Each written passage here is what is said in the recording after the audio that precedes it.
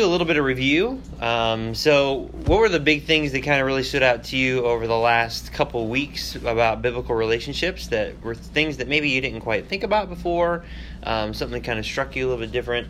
But speaking about biblical relationships and whether it's dating, friendships, with your parents, other authorities, but what were some of the things that really stood out to you over the last couple weeks that you want to share with everybody?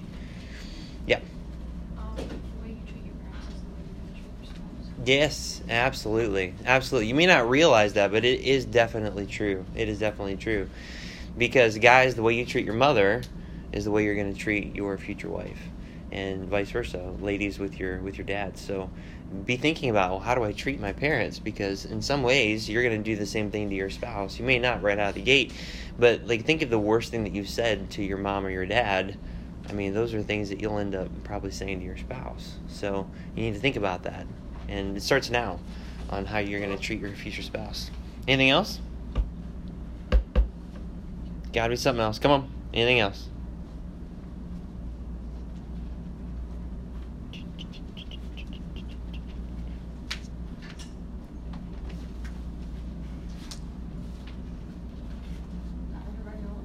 I know.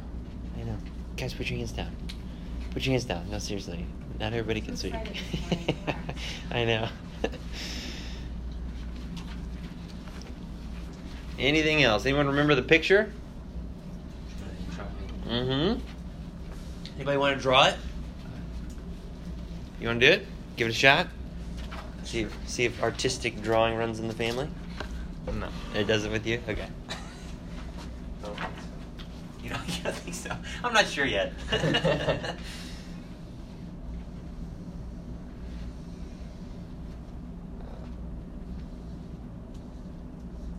Good. God's in the right spot. That's good.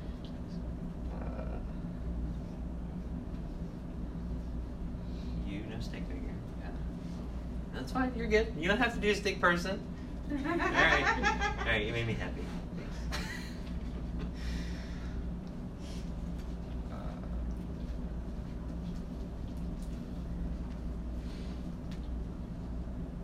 Maybe friend.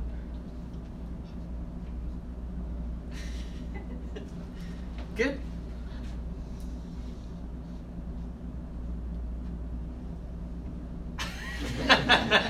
Sure. Yep. Ideally, that's what's supposed to be happening. Yep. All right. Good. Yay! Good job. All right. Who can explain it? What's the whole deal with this? Yeah. Well, you have to be growing closer to God, and the other person, whoever it is, has to be growing closer to God in order for your guys' relationship to work. Yes, absolutely. And the other thing that we talked about last week with Adam and Eve is, where's your top priority when it comes to relationships? With God. And that's how it started. So you're in Genesis 3, right? So go ahead and look at chapter 2. Just back it up one chapter to chapter 2. We were talking about how God had a relationship with Adam right out of the gate. He made him. And he talked with him. He gave him responsibilities out of chapter 2. And one of those responsibilities is in verse 16 and 17, where he says, of every tree of the garden thou mayest freely eat. But of the tree of the knowledge of good and evil thou shalt not eat of it, for in the day that thou eatest thereof thou shalt surely die. So Eve was not around at this point in time, just Adam. And then he's trying to find a helpmeet for Adam, because he says it's not good for man to be alone. He needs a helpmeet. And so then he performs the first surgery. Has the first form of anesthesia in the Bible, where he puts him into a deep sleep, takes out a body part, and part of the rib, and then he closed it back up, and then he made the woman. But then before God brought her unto the man, you have God then having a relationship with Eve. And so this is very, very important, because a lot of people, I think they look at it this way. I'll get serious about God when I need to. A lot of people have that attitude, and that is not true. You can't do that. You can't get into a relationship with somebody and say, oh, I should start walking with God because this is important to me. No. It's like, that would be like, I don't know, the first illustration that pops into my head is water skiing. Any of you guys water ski? Okay, there's a few. All right. So those of you that don't know how to water ski, I'll educate you a little bit. It's like you've never water skied before and you jump out into the water with the one ski. Have you slalomed before? Okay. Have you two skied? Okay. So, have you seen anybody else slalom? Okay. You know how much more difficult that is? A lot more difficult. It's a lot more difficult. I remember, and I've told you guys this, when I first skied on 2 skis, I got into the water, and it was amazing, but I got it maybe like on my 3rd try. And then, you learn from there, you get comfortable and everything. Well, I wanted to, eventually, I think it was like 4 or 5 years later, I'm like, I want to learn how to slalom. But I had watched this one guy do it, and I mean, it was like intense. And you go a lot faster and everything. And so I'm like, all right, I want to learn. So you just get into the ski itself, and it's super intimidating because they have these high-wrap boots that go around, and in order to get them on, you actually have to put dish soap between the lips of them to slip your foot in. And if you wreck, I mean, you have the potential of it like completely twisting your ankles and things like that too because of how they wrap around your ankle. But you get into the water, and when you have 2 skis, you put the rope right in the middle. And then as you go, you let the boat pull you, and then you can get up, and then eventually you can stand up on 2 skis. Well, on 1 ski, you don't have a middle to put it. You have to put it on one side or the other. And it's all based on whatever you're comfortable with. And so I normally put mine on my left side because I'm left foot forward and my ski tends to go that way. Well, I'm learning how to do this, but as the boat is pulling you out, and especially if your boat is not a good boat, it needs to get you up and planing, and you end up going about maybe 30 miles an hour. Well, it's yanking you out of the water, and so then you have to then get up. But there's like a period of about 5 to 10 seconds where you are almost like going through the water. It's almost like a wall of water going around you and over you, and you've got to hold on until you can finally get up. And then you get up, and then you're trying to get your balance when you're going almost 20, 25 miles an hour, speeding up to about 30. It's very, very difficult. It would be like getting in the water. I've never skied before, and I want to slalom. You're an idiot. It's just not going to happen. It's not going to happen. People with their relationships, they get into one, they're like, okay, now I'll start to walk with God because this relationship is important to me, and I know that God is important. It doesn't work that way at all. You should be walking with God first before you ever get into a relationship. And one of the things that you guys need to think about, especially when it comes to future dating, is that you might start walking with God. And like, let's say you come out of summer camp, or let's say something happens where you're just more convicted or whatever, and you draw close to God, and now you're closer to God than you've ever been in your life. Chances are something's going to happen to try to pull you away. And I have seen so many students that start walking with God, and they're on fire, and coincidentally, a significant other just pops into their life out of nowhere, drawing their interest away from God and towards that person. That is not a coincidence. It's not. And I'm not saying that you can't date them or you can't be with them or whatever, but it's just crazy how that happens because our priorities shift and we're no longer focused on God, we're focused on this person. And it's very important that you recognize that that is something that happens quite often. All right, so all that to say, your relationship with God has to be the top priority in your life. We talked about that Wednesday with our disciple series that we've been talking about, and we talked about it Sunday with Adam and Eve and how God established their relationship with Him first before ever considering any other relationship. So if your relationship with God is not right, if this connection is not good on the onset, this one's going to be bad. If you're walking with God and His thoughts become yours, you will treat your friends differently. You will treat your parents differently. You will treat your teachers differently, even though you might be frustrated with them, or even with your parents. You will treat these people differently because God's thoughts are now yours because you're walking with Him and you're listening to Him, you're heeding His advice. If this doesn't exist, then this is going to be in shambles. Or you're going to end up making the wrong friends or dating the wrong people. And it's just going to be a terrible regret.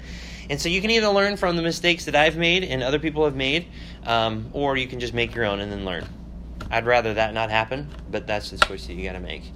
So the advice that we give you guys, I strongly advise that you would just heed it and apply it to your life because it will save you from a world of hurt. Believe me, some of my biggest regrets is some of this stuff in my life, and I hate it.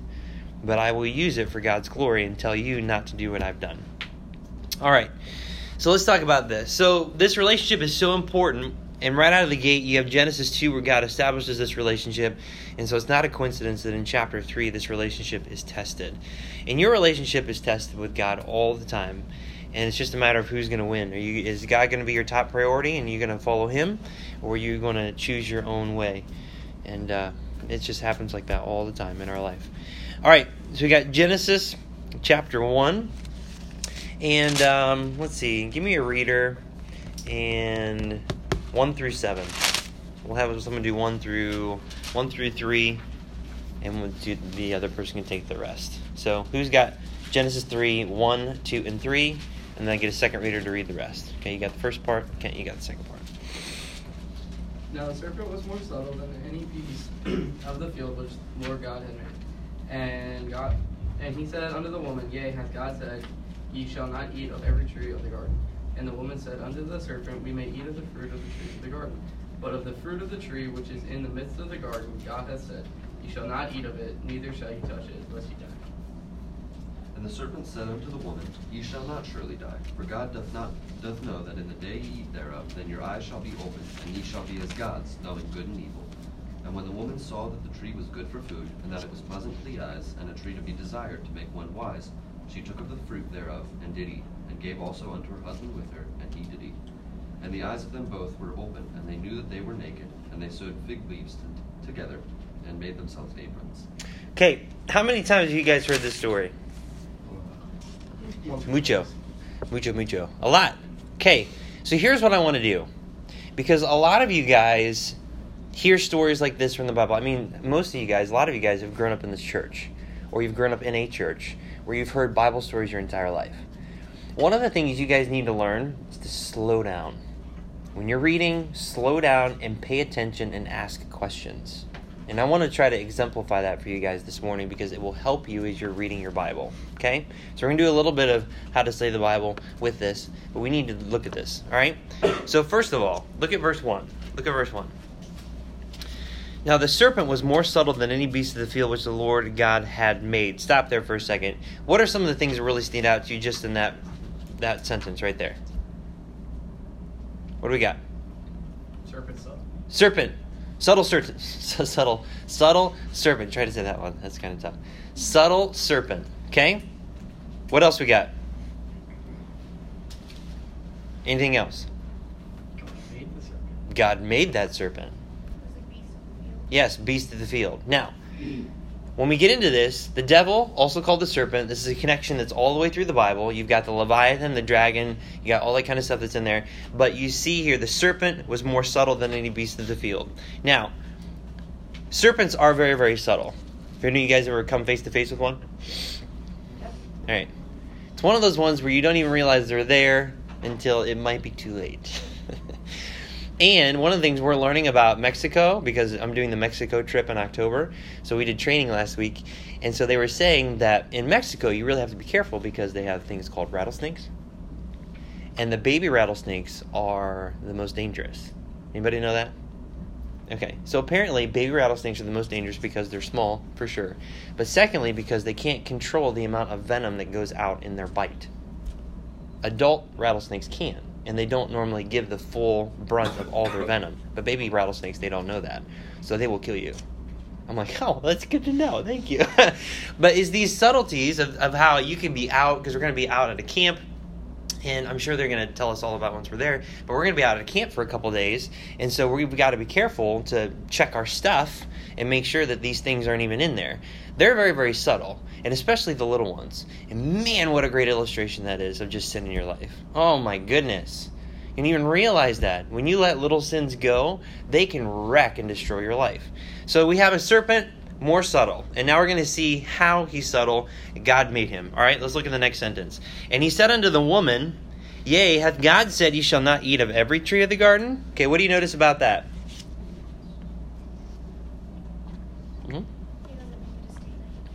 Yep, questions the statement. What else do you notice there? Goes to the woman first. Yep, he goes to the woman. Where's the man? Why isn't he talking to the man? Have you ever noticed that before? A lot of people read this and don't even notice that. He's not talking to the man, he's talking to the woman. There's a reason for that. There's a reason for that. We're going to talk about that in a little bit. But then he says, Yea, hath God said, Ye shall not eat of every tree of the garden? Is that exactly what God said?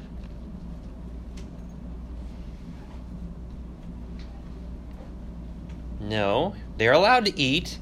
So automatically, the way he asked the question, it's causing you to think about, well, what did God say? No. He didn't say that we could eat of all the trees. He didn't say that we could, no, this is what he said. And so then she begins to answer the question in verse 2.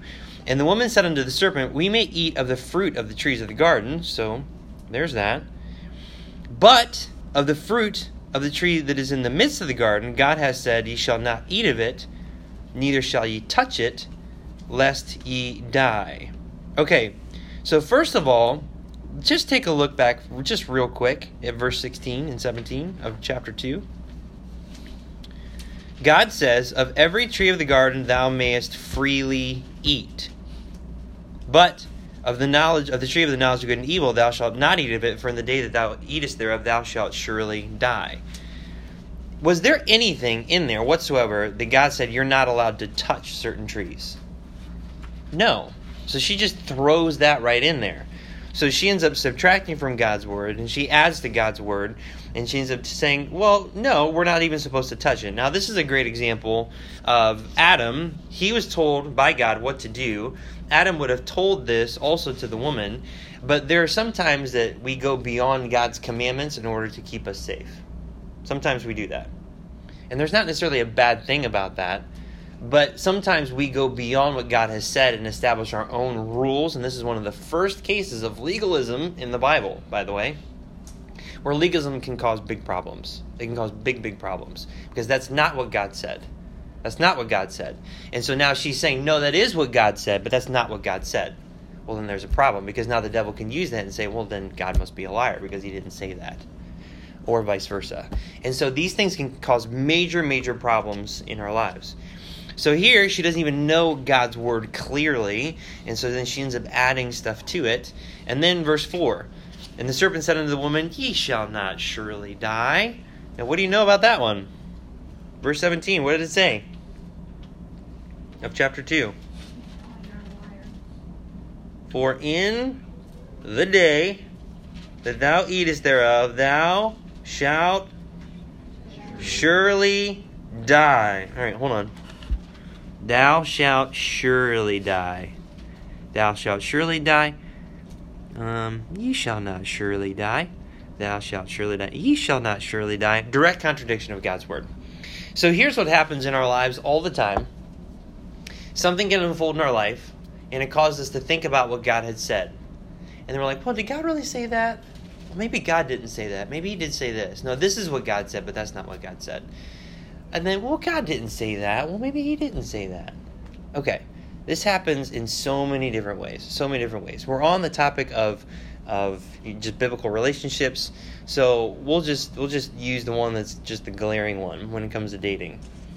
Does the Bible say that you should not date lost people? Yes.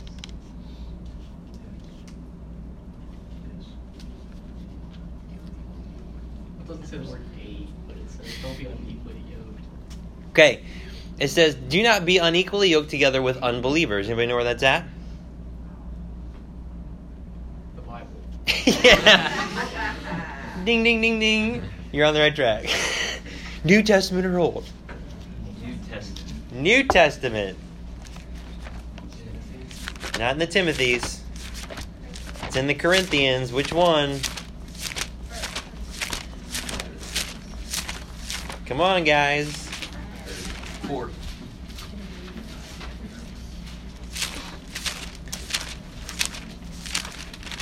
Where's it at?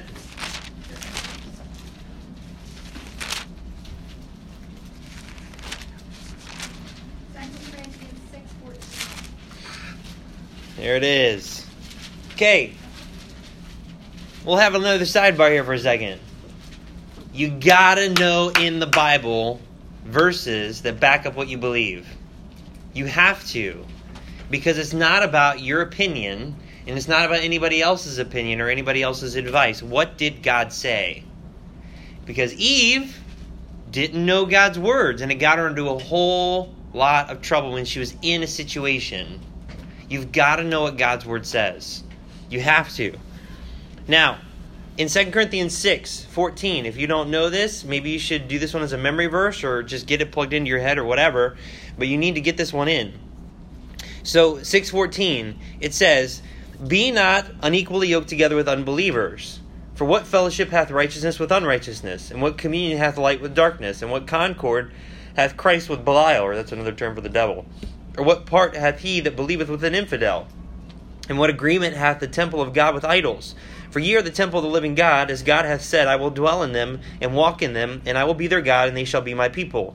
Wherefore come out from among them, and be ye separate, saith the Lord, and touch not the unclean thing, and I will receive you, and will be a father unto you, and ye shall be my sons and daughters, saith the Lord Almighty. And then he continues on there into chapter 7 with the same thing. Okay, so in there, be not unequally yoked together with unbelievers. What is a yoke? It's an egg. It's part of an egg. 2 oxen. Yes. They plow and paw together. Yes. Now, at our house that we actually in our kitchen have a yoke that serves as lights over the island in the kitchen. I love it. And Megan loves it too. It's one of the things when we walk through the house, we're like, oh, it's amazing. So the yoke, if you were to take it, give me 2 volunteers. See, this is what happens when I'm not feeling it. I'm just going to go off the cuff. All right, Carson. Who else? I need one more. Give me another fella. Come on. I need another guy. Let's go. Who wants to do it? Noah. Noah? All right. My volunteers of the day. Okay. So these guys are going to be yoked together. So we'll get you side by side here. Boom, boom, boom. All right. So a yoke, just like you're a cow. A yoke will go over both of their necks, and then it would be latched underneath, so that way they couldn't actually separate from one another. And there would be a piece in the middle that would then be driven by the farmer on the one side or the other side. Now, typically on the other side over here, you would have a plow.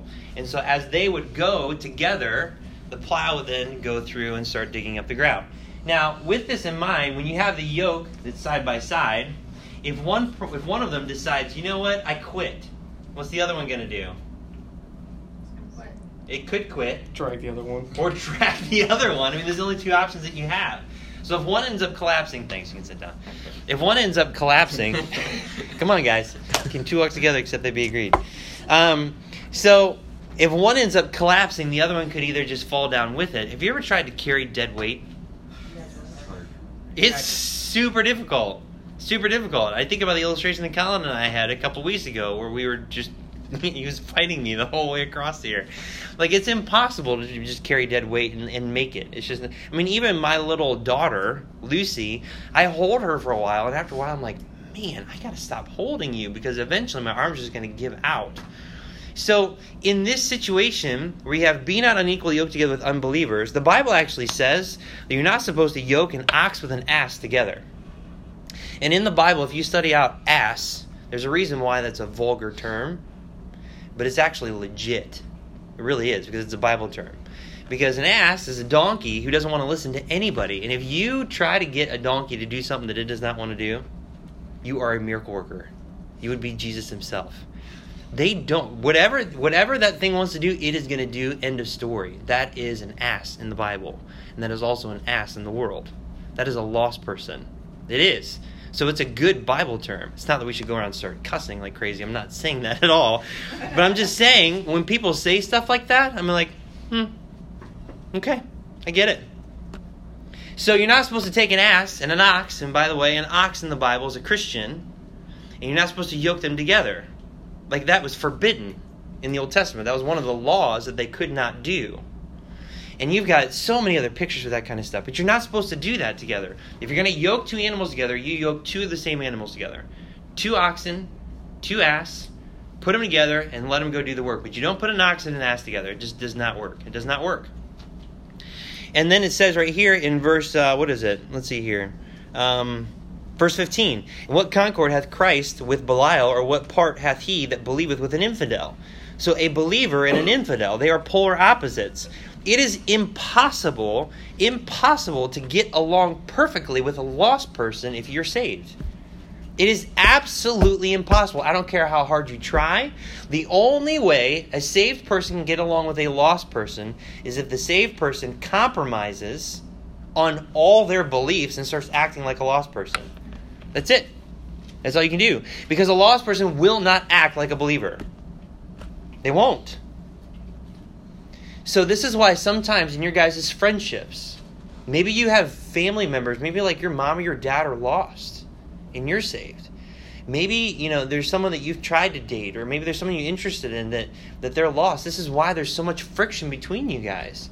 And so on the other side, if one of those people are lost and there is no friction between you, then there's two things that are the result. Either you are lost or you are saved, but you have given up everything in order to please them. That's the only way you can make it work. That's the only way you can make it work. And by the way, even if a person is saved, if they're not walking with God and you are, there's going to be major friction there too. Major friction. Major friction. And your friendship can only go so far. Your dating relationship can only go so far. It will come to an end. It has to. Or you just have to compromise and just give up on God. One thing or the other. There is no in between. And this is the hard part. Our emotions are like the subtle serpent in our life to make us believe, well, maybe, I can make this work. I can win them to the Lord. I mean, it's going to happen. If it hasn't happened, it's going to. And you've got to be careful. You need to treat your relationship with God as if it was like something worth $1 million, $1 billion, that's locked away tight in a vault, and you would never give the combination to anybody because it's so precious to you. Because there's so many Christians that they have God. They have this unfathomable wealth of the Lord Jesus Christ in their life. And they have it in their place where they keep it safe. But then they're like just willing to hand over the keys to anybody and everybody so they can have a relationship with them. They're willing to give it all up for a person when he's the most valuable thing you could ever possess in this world. I don't get it. I mean, I get it emotionally. But logically, objectively, I don't get it. Like Eve, what in the world is she thinking? But this is what happens. Our emotions get involved, circumstances get involved, where we're like, No, it just can't happen. You have to recognize these things before they hit, because when they hit, you can make the proper decision. Because I'm telling you, when emotions start getting into circumstances, and you find yourself in the thick of it, it is hard to see through the weeds. It's hard. It's like any of you swim in deep water before. There's some times where I've jumped into deep water, like in a lake or something like that, and I've hit the water, and I can't tell which way is up or down. Because you get down so far into the darkness where the light is gone, and you're not able to see which way is up or down. It's scary. It's really, really scary. And that's why divers, when they're diving, they have special equipment to tell them which way is up. They have to, or else they're going to die. And you have to too spiritually, or else you're going to die. Go back to Genesis 3.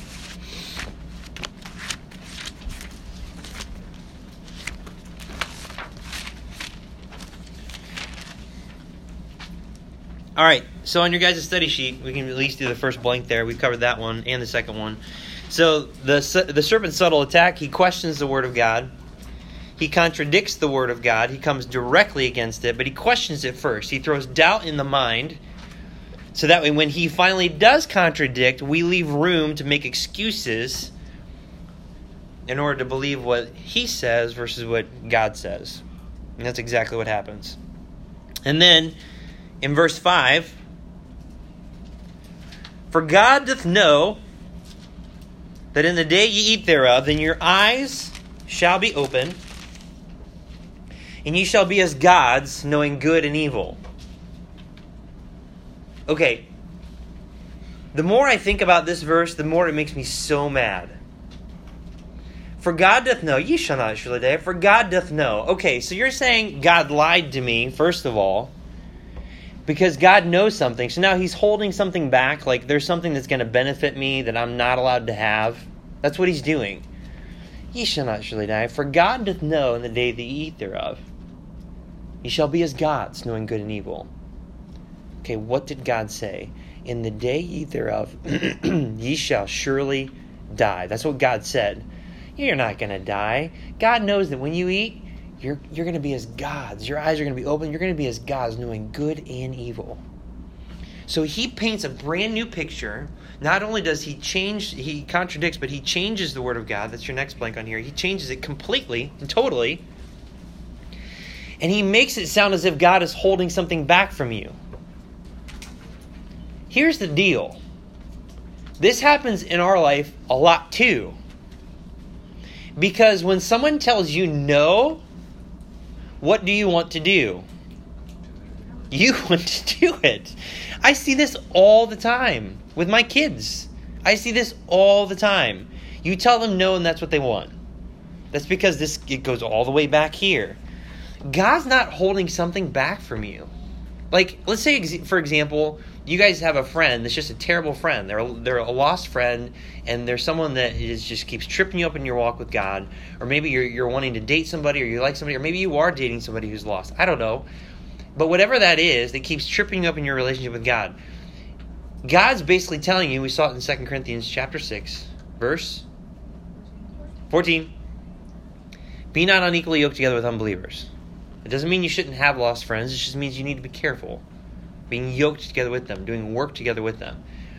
So in that context, looking at this whole thing where God says no, we can tend to feel deep down, well, God's just holding something back from me. He's withholding this from me for whatever reason. And so if we start to believe the lies of the devil, our flesh, the world, well, everybody else is dating. Why can't I have that? And this person is interested in me, and I like them. Why can't I do that? And then we start to get mad at God. Of God, you're not bringing something in my life that I can actually date that's worth my while. So this person's here, and maybe I can win them to the Lord. I mean, okay, this is not going to go well. This is not going to go well. So you just need to think about this for a second, because this is what we end up doing. He brings up a scenario where he says that ye shall be as gods, knowing good and evil. Now, here's another question for you on this one. Did they, at that time, did they know good? Did they know evil? No. So when they partake of the fruit, he says you're going to know both good and evil. They already knew good, so what did they gain? Evil. Evil. But the way he words it makes it sound as if there's more good to understand. And God is withholding good from you. No, God was withholding evil from them. God was holding them back from having to suffer with evil in their life. When people come to you and they give you counsel about relationships, and they're pouring their heart out to you, it's because they're wanting to withhold you from evil. They're wanting to withhold bad things from happening in your life. And when you get mad at them or get upset at them for whatever reason, that is terrible. That's terrible. Because they're trying to save you. They're trying to help you. They're trying to make you hurt less. To not make the same mistakes that they've made in their life. Take their wisdom and apply it to your life. Do what they've done. Don't do what they've done. Whatever they tell you as far as their advice, if they're good and godly, then you've got to do it. You should do it because they're trying to help you the way that God was helping Adam and Eve here. All right, and then take a look at verse 6. And when the woman saw that the tree was good for food, and that it was pleasant to the eyes, and a tree to be desired to make one wise, she took of the fruit thereof and did eat, and gave also unto her husband with her, and he did eat. Now I want you to see this really quick. I'm going to have someone go to 1 John 2:16. Everyone else go to Matthew 4. So 1 John 2:16 was that one. Haley, you can take that one. And then everyone else go to Matthew 4.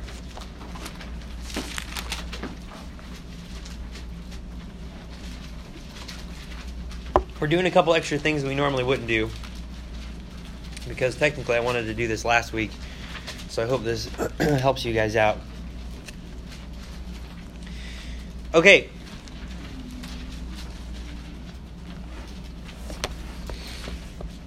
All right, Genesis 3. Genesis 3. Tell me those three things again. When she saw what?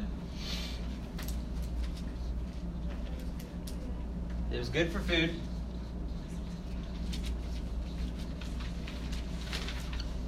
Two. Pleasant.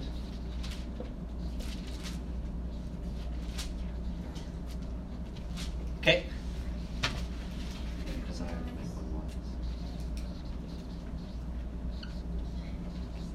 I would draw that out, but I'm not that good. Okay, to make one wise. Good for food, pleasant to the eyes, and it will make you wise. And I love that. Did you notice the rhythm in there in the rhyme? I love that. It makes it very easy to memorize. When she saw that the tree was pleasant for food. Okay. All right. So, when it comes to these three things, good for food, pleasant to the eyes, a tree to be desired to make one wise. Those are the three things that we see there. Matthew chapter 4. Matthew chapter 4. I want you to see this. All right. Okay. All right. Matthew chapter 4, so verse 2. When he had fasted 40 days and 40 nights, this is Jesus with the devil, and when the tempter came to him, he said, "If thou be the Son of God, command that these stones be made bread." Which one is that? Good for food. All right. But he answered and said, It is written, man shall not live by bread alone, but by every word that proceedeth out of the mouth of God. Then the devil taketh him up into the holy city, and setteth him on a pinnacle of the temple, and saith unto him, If thou be the Son of God, cast thyself down, for it is written, he shall give his angels charge concerning thee. Oh, he's using scripture. How about that sneaky devil? And in their hands they shall bear thee up, lest at any time thou dash thy foot against a stone. Which one is this one?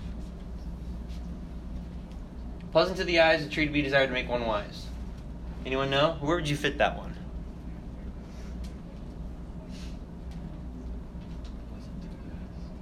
Pleasant to the eyes? I would say probably with the number 3, because you could show off your glory and the fact that you are God without going through all this nonsense. Just throw yourself down, and people will see your wisdom. They will see your power and your authority. Okay? All right. So I'd put it with that one. All right.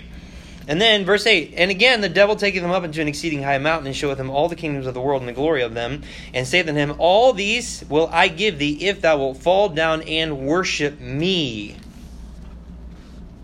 Give him all the kingdoms of the world. Pleasant to the eyes. All right? So right here in Matthew chapter 4, the devil uses the same 3 tactics towards Jesus. Now listen to 1 John chapter 2 in verse 16. For all that is in the world, the lust of the flesh, and the lust of the eyes, and the pride of life, is not of the Father, but is of the world. Okay.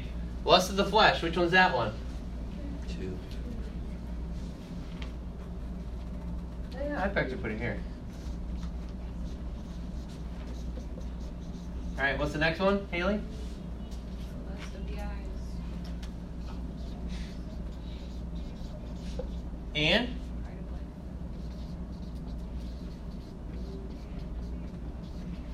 Okay. This is what the devil does, and he has not averted from this plan because it works so well. If he can put you in a situation where it can appeal to your flesh. I mean, when was the last time you ate something that you didn't like, but you just did anyway? And when was the last time you indulged yourself in something that you really, really, really, really, really liked? How often do you indulge yourself in things you really, really like and eat the things you just kind of, man, I really don't care for that? Okay, that's your flesh. There are things that your flesh wants. There are cravings that your flesh desires. If he can put that in front of you, there's a reason why. There's a reason why it takes forever to get kids to like vegetables. There's a reason. Now, my son, he loves broccoli. But it's because we have worked him and worked him and worked him. And we've steamed it and we've seasoned it. We've done all this stuff. And now he loves broccoli. He loves broccoli. How many of you guys love broccoli? Okay, there's a few. See? You're coming over to the wild side. All right.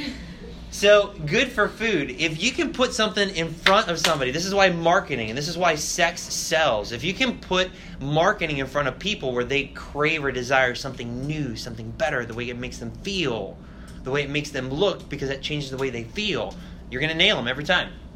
Pleasant to the eyes. That just looks good. I mean, there's a reason why Apple is doing so well. Their products just look good. I mean, you may not know anything about it, but you want to buy it because it just looks good. It just does. It just does. And then to make one wise, the pride of life, to make you someone that's better than everybody else, to make you stand out. These 3 things, these are your hit list. This is what gets you every single time. You put something in front of you that your flesh desires, something that makes you look good and makes you feel like you're something and makes you feel like you're somebody in this world, boom, you're done. You're done. This is why sports is so dangerous if you're not careful. So dangerous. Because you can look good and you can look good to everybody else, and it makes you feel better about yourself. And it makes you think that you're defined by those things that you're doing when you're not at all. Some of you guys are super smart in school. Well, when it comes to that could be a pride issue in your own life. Because, oh man, they're super smart. So, yep, that's the way it is. Some of you are flat out just lazy because your flesh just wants you to be lazy. And so it's a lust of your flesh. And so you just trip up over and again in your life. So these three things are your guys' calling card. And you got to understand that, because that's what the devil has used from the very beginning. And it's going to happen. It's going to happen. Like even today, I didn't want to wake up this morning. It was a rough day. I did not want to be here. But you know what I had to do? I had to make a choice. Suck it up and get here because I need to be in church. That's what I needed to do. And I'm here to teach you guys. Can you imagine? I call up Rick. Hey, Rick, I'm just not feeling it today. You're just going to take over. I have a headache. It's just bad. I'm just not really. No, it's not going to work. It's not going to work. I can't do that. Yeah. Yeah, that's good. That's what I need in case that happens and I decide to get lazy. All right, go back to Genesis 3 and then we'll end here. And then the last thing, so he questions, he contradicts, and he changes. I know we spent a lot of time on this, but I hope you guys are getting some stuff here that helps you and that you actually apply to your life. And then number 4, he focuses on the woman. He focuses on the helpmeet. He doesn't focus on the leader. He focuses on the helpmeet. And I can't tell you how many times, like this morning and last night, and this makes me so mad.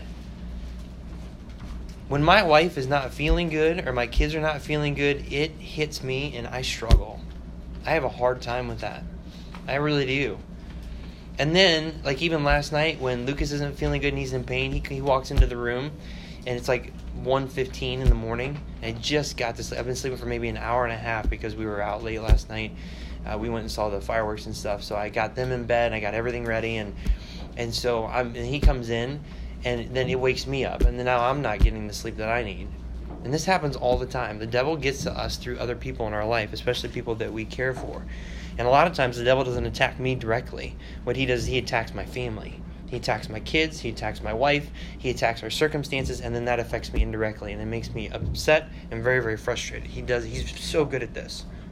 So he focuses on the woman. And we saw that already in verse 1 of chapter 3. But here's the thing. Look at verse 6 again. After she saw it was good for food, pleasant to the eyes, a tree to be desired to make one wise, she took of the fruit thereof and did eat, and gave also unto her husband with her, and he did eat. So he's supposed to be the leader in the relationship here, and instead of leading and actually doing what God told him to do, he ends up just going ahead and just following her lead because she gave him the fruit, and he took it and he ate it, and now they both are defiled. So it's completely backwards. And this is the end goal. It is to destroy fellowship with God by attacking the foundation of God's word so that God's plans and purposes cannot come to pass to bring God glory. And you got to remember, it's always the battle for the throne. That is always his end goal, is to destroy your fellowship with God. He doesn't want you to walk with God. He doesn't want you to spend time with God. He doesn't want you to be friends with God. He doesn't want you to do anything with God. So I'll just read these 2 paragraphs and then we'll be done. The serpent strategically attacked in the perfect moment of weakness. Eve did not know and believe God's words to counter the attack. Adam failed to teach, protect, and lead his wife according to the word of God. And he failed because he forgot his personal relationship with God and his purpose in glorifying God. He should have protected her. She was the most valuable possession that he had. The most valuable possession that he had. Without her, he can't follow God and fulfill God's will for his life. If he would have remained focused, he would have gone to great lengths to protect the helpmeet God gave him to fulfill his God-given purpose. In this battle, Satan seems to gain the victory by putting a stop to God receiving glory, honor, and pleasure from his special creation. But the Lord's grace and mercy stepped in with a redemptive plan to restore God's plans and purposes. And you can read that later. They made themselves fig leaves, but God came in and made them coats of skins. After God prophesied of the Messiah in verse 15, we can see throughout the Bible that Satan continues his similar subtle plan of attack against the seed of the woman. And at this point, you should be able to see that there's much more at stake here than you fulfilling your heart's desire and finding true love. Until you understand this, you will never understand relationships and their purpose. I hope you guys really get this down. I hope you do. Because in the backdrop of everything that's going on in your life, the devil is wanting to distract you so that way you don't follow God's will. And at times it can seem like the people in front of you are more important. It can seem like the circumstances in front of you are more important. They're not. Oftentimes the people and the circumstances in front of you are the distraction that you need to push through in order to fulfill God's will in your life. You've got to be able to get this, and I hope you guys get this early so you don't make some terrible, terrible mistakes. And we'll talk more about how this works out in our life in the weeks to come. All right, let's pray. Lord, thank you so much for your word, and I just thank you for your patience and grace, and I do pray that you'd help us to remain focused on the things that are true. It's easy when we're not feeling right or when our emotions get involved to make bad decisions, and so I pray that you would guard and protect us and that you would help us, and that we'd see our relationship with you as very, very valuable. Thank you, Lord. We love you. We pray this in Jesus' name. Amen.